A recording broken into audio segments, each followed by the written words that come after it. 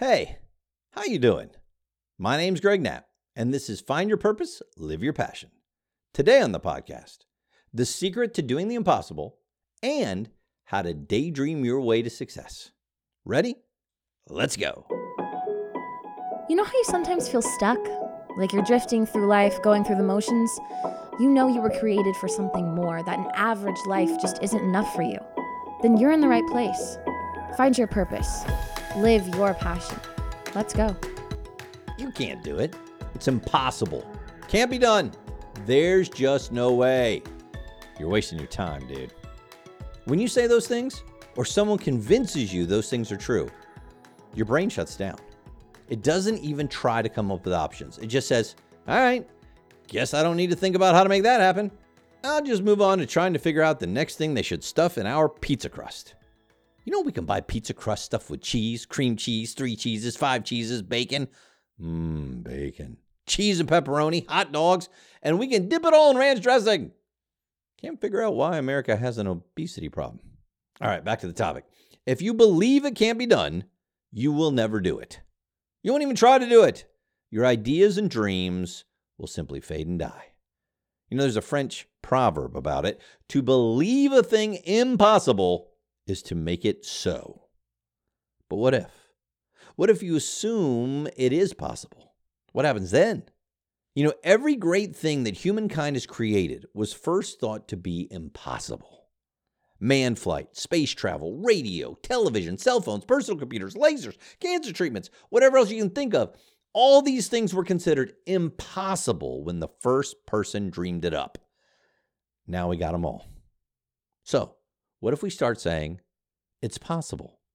That's possible. Yeah, that's possible. Yeah, it's possible. What if we start to imagine how it could be done? Then our brains start a new kind of thinking, a new kind of innovative, inventive, creative, and productive thought process. We've asked our brains to find a solution, so our brains are working on it. You remember the Apollo 13 space mission? After the fire and oxygen problems, imagine if the astronauts and engineers had said, well, no way we can fix this. They all would have died. All the astronauts, done. That's what would have happened. But instead, they said this: failure is not an option. They knew it was possible. Their brains started working on the problem, and they solved it. Speaking of the Apollo space program, back when NASA was taking bids on how to protect the spaceships and astronauts from the extreme hot and cold in space, my friend Dr. Harold Finch was a young engineer. And he loved the idea of the space program. He wanted to be a part of it. So Harold went to his boss and said, hey, I want to bid on this new NASA project. And his boss laughed at him. That's right. He laughed at him. He told Harold, no, man, you're a brand new engineer. You're not qualified to bid on this. It's impossible for our company to get the contract. You can't do it. The smartest people in the world are working on that. You don't have a chance. It's impossible. Oh, man, that got Harold fired up. He started thinking about the problem. See, the side of the spacecraft exposed to the sun got too hot. The side in the shadow got too cold. It would destroy the ship and kill the astronauts if they couldn't solve the problem. So Harold started working on ideas, and he started thinking about it all the time. And, he thought about it for weeks, and he couldn't come up with a solution. But he kept at it. He knew it was possible. He kept telling himself it was possible. And he said, I'm the one who's going to solve it. I know I can do it. Now, after these weeks went by and he's just so focused on this, I got to have a break.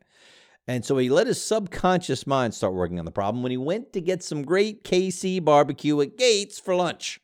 And while he was waiting for his meal, he was watching a pig cooking on a spit. And that's when it hit him. This idea just popped into his head. Of course, it didn't just pop into his head. His brain had been working on this for a long time. But he thought to himself, wait a second. The barbecue chefs have figured out what NASA hasn't.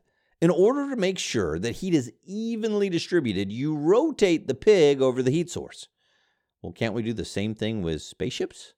Can't we put the spaceship into a slow roll so it continually goes from sunlight to shadow, never staying in one position long enough to get too hot or too cold? And just like that, the barbecue roll was born. Harold put in his bid with NASA, and he got it. What his boss had told him was impossible became possible because Harold believed it was possible. And if you listen hard in the movie Apollo 13, you can actually hear someone say, initiate barbecue roll. That was my friend Harold's idea. Super cool. Is there anything recently that caused you to say it can't be done? Maybe there's a potential customer you don't think you can land. Or maybe discovering your passion and purpose to create the extraordinary life of your dreams seems impossible. Or maybe it's a new business venture that you really want to try, but you don't see how you can make it work. Creating a lasting relationship with someone you might want to spend the rest of your life with. Impossible? Buying that new house. Impossible? Taking on a new project. What would happen if instead you assume it's possible? What would happen if you say failure's not an option and you start some imaginative thinking on how to do it? See, if you start asking the right questions, you might be shocked by the answers that your brain comes up with. And then, don't miss this part, take immediate action. Action makes the impossible dream become possible. So here are some action steps. 1, take some quiet time tonight and just dream. Ask yourself, what would I like to do if I knew I could do it? What one thing would I change in each part of my life if I knew I could? 2, imagine everything as possible and just start listing ideas on how you can make the changes you want in your life. List as many as you can. 3, pick the one change that matters most to you and write down every possible way you can make it happen. And then 4, take at least one action right away to get started. Action changes dreams into reality. Let me know how this goes. Email me, greg@gregorybknapp.com. It's in the show notes as well. If this podcast resonates with you, I've got a favor to ask and a gift to give. Subscribe or follow and rate the show and get 3 people to listen. Ask them to get 3 people to listen. Once you've done that, email me personally, greg@gregorybknapp.com. Let me know you've done it, and I will give you a gift. This idea goes along with what we were just talking about, and it's how to daydream your way to success. See, being called lazy is one of the worst things you can call an American. We take great pride in being busy and working hard. I mean, this isn't France. But what if working really hard looks like you're being lazy? I mean, isn't that what happens when you're thinking and daydreaming? And isn't that where we make the biggest advances in everything we do? I love what Henry Ford said about it. Thinking is the hardest work there is, which is probably the reason why so few engage in it. Yeah, I'm not being lazy. I'm just thinking. That's what I tried to tell my 10th grade trigonometry teacher. I'm not goofing off. I'm thinking big, deep thoughts. For some reason, he didn't believe me. Maybe if I'd had the Ford quote back then. See, Ford told his engineers that they should spend time every day just thinking. He knew that was how they would come up with improvements for the factory line and the new models of cars. It sure wouldn't come from busy work. Everything humankind has ever made began with a thought. Everything that ever will be made, innovated, or invented will begin with a thought. There's no other possible way to begin anything. Think about it. See, even that requires a thought. Einstein published his 5 most famous papers while working as a junior patent clerk in a Swiss office. He said he had more time to think at that job than he did once he became a science professor working at a university. See, we need to schedule time to think, brainstorm, let our minds wander and daydream. It's virtually impossible to be at your creative best in 5 to 10-minute increments. You can't invent the next best thing when you let your email, text messages, and meetings constantly interrupt your flow. And oh, the meetings. The meetings! Please make them stop. Yes, that meetings comment is aimed at you, Mr. Everyone needs to come to my 2-hour borathon so I can hear myself speak and show how important I am guy. Stop it! There are 2 types of thinking that I'm referring to here. One is thinking about a problem, obstacle, or goal. You focus on the issue at hand at the expense of everything else. You look at it from every angle. You research it, learn about it, and brainstorm new ideas. The second way of thinking is just let your mind wander. You don't have an agenda here. You've blocked off some time, maybe 1 to 2 hours, and just let your mind lead you where it wants to go. Now, this is usually the time that all the things you've been thinking about but putting off work their way back to the front of your mind. And the cool thing is, quite often, new ideas just start popping into your head. It used to happen to me when I was jogging, but I hate jogging, so I stopped doing that. So now it usually happens when I'm sitting on the beach or taking a shower. Remember, thinking does not mean you're lazy. It means you're doing some of the hardest and best work there is. I love what L. Hansberry said. Never be afraid to sit a while and think. So, as always, action steps. 1, block out 1 or 2 hours to think and don't allow any interruptions. Now, most of us can't do this every day, so pick 1 to 3 days a week to do it. It helps if you let others know what you're doing and why you're doing it so they don't think you're goofing off, even though you kind of are, but not really.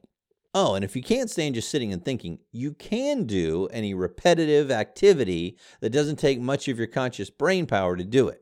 I'm talking about things like walking, jogging, swimming, cleaning the dishes. Your spouse is going to love that one. Gardening, mowing, all those kind of things. That type of activity might even spur your thoughts on, according to the research. Number 2, write down every thought that comes to you that could be useful. Number 3, take your best ideas and spend some time thinking about how to put them into practice. And number 4, take action on the new idea right away. Don't let the idea fade. So here are my questions for you. How do you find time to think, and what benefits come from it? Let me know. Greg at GregoryBKnapp.com. It's in the show notes as well. Remember what Albert Einstein said. The world we have created is a product of our thinking. It cannot be changed without changing our thinking. Yeah. Let's go. If this podcast resonates with you, I've got a favor to ask and a gift to give. Subscribe or follow and rate the show and get 3 people to listen. Ask them to get 3 people to listen. Once you've done that, email me personally, Greg at GregoryBKnapp.com. Let me know you've done it, and I will give you a gift.